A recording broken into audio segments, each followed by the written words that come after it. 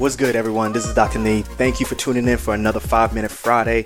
And just off the record, real quick, can y'all write in and let me know what kind of suggestions you have for a different name? I need something that's unique. I'm kind of tired of the 5-Minute Fridays. I want something like a Fire Friday or an F It Friday, or I don't care. Just write me, send me an email at drneedarko.com or hit me up on Instagram or Facebook.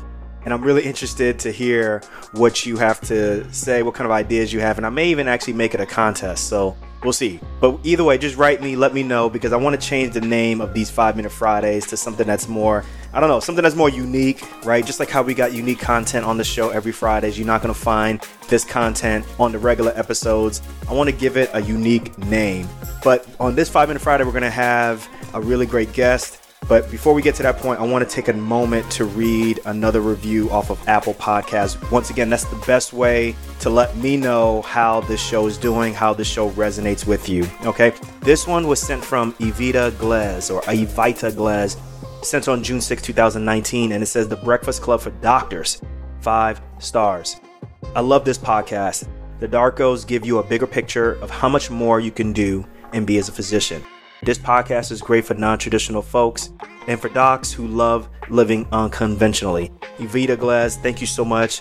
Actually, that's what I'm looking for. That's one of my favorite shows, The Breakfast Club, and I feel that it's real, it's raw, and it's respected, right? You have so many different people who are running for office, people who do something major, whether it's artists or whatever it may be. If you're coming out with a book, most people know that you got to have The Breakfast Club as your list of places that you want to go to when you want to launch a product or launch, a record or launch a book or whatever it may be. So for you to give me that, or to give this show that label, I appreciate that. And that's exactly what I want to do with the show. I want to make it more real. I want us to ask the really hard questions and so forth. So thank you again. Now on to this episode. On this episode, we're going to have previous guest, the Crispy Doc. He was episode 117.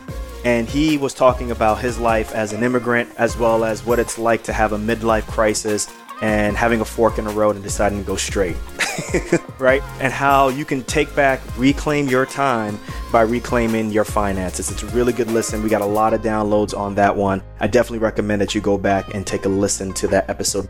On this 5-Minute Friday, he's going to be talking about how he's been able to get past the fear of connecting with people, making connections, networking with people, and really embracing his outsider status and getting over that fear. I know a lot of us have these situations where we may feel that we may be socially awkward, we may not completely fit in.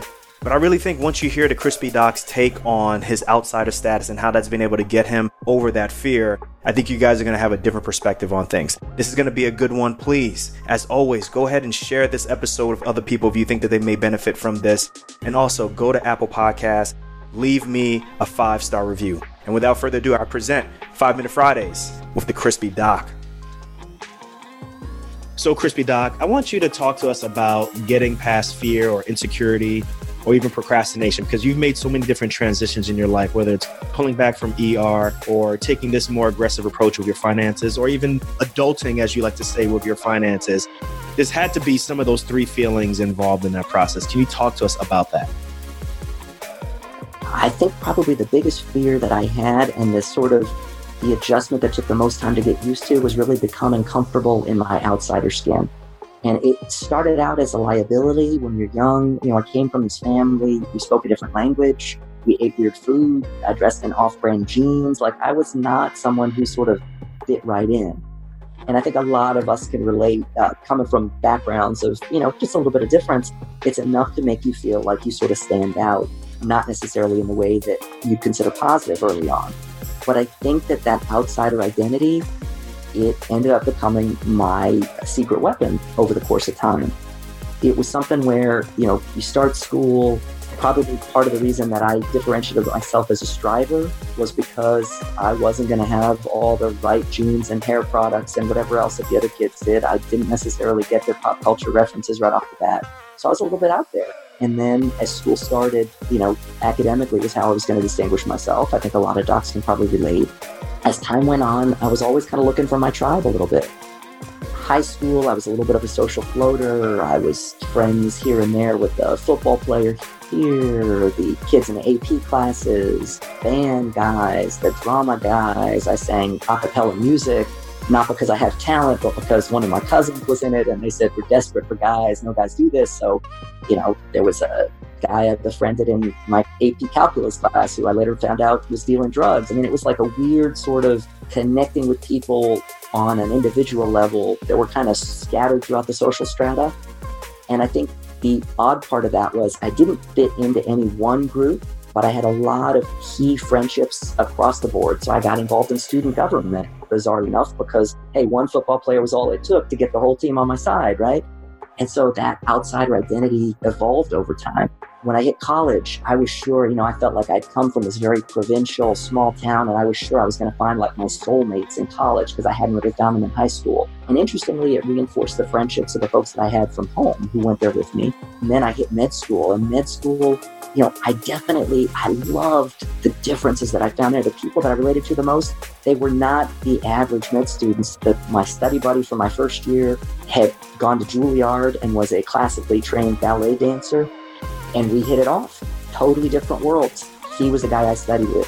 My second year, it was someone who was a non-traditional student who had come to medicine after being an activist and a social organizer for several years in Chicago. And then she came to medical school and became this public health powerhouse. And we connected on this level where, there was something nice about being different together that I think gelled. And then over time, I think what happened was being different allowed me to maybe not necessarily keep up with the Joneses, right? So at this stage in life, where suddenly you're a doctor, you've got the doctor income, you've got all the other doctors wanting to live this large lifestyle around you. And the only things that you're sensitive to, because of course there are those misfits of medicine out there everywhere. I mean, you're surrounded by them and they're great role models, but you don't necessarily see them. You see the folks with the flashy car and the bling and the exorbitant lifestyles. I think that outsider status was protected. And I think it let me feel like I didn't need to compete with them a little bit. And so that was something that I've come to value that I probably didn't recognize the value of early on. Woo, nice. Love it. Love it. Hey guys, if you really enjoyed this episode, there's plenty more coming.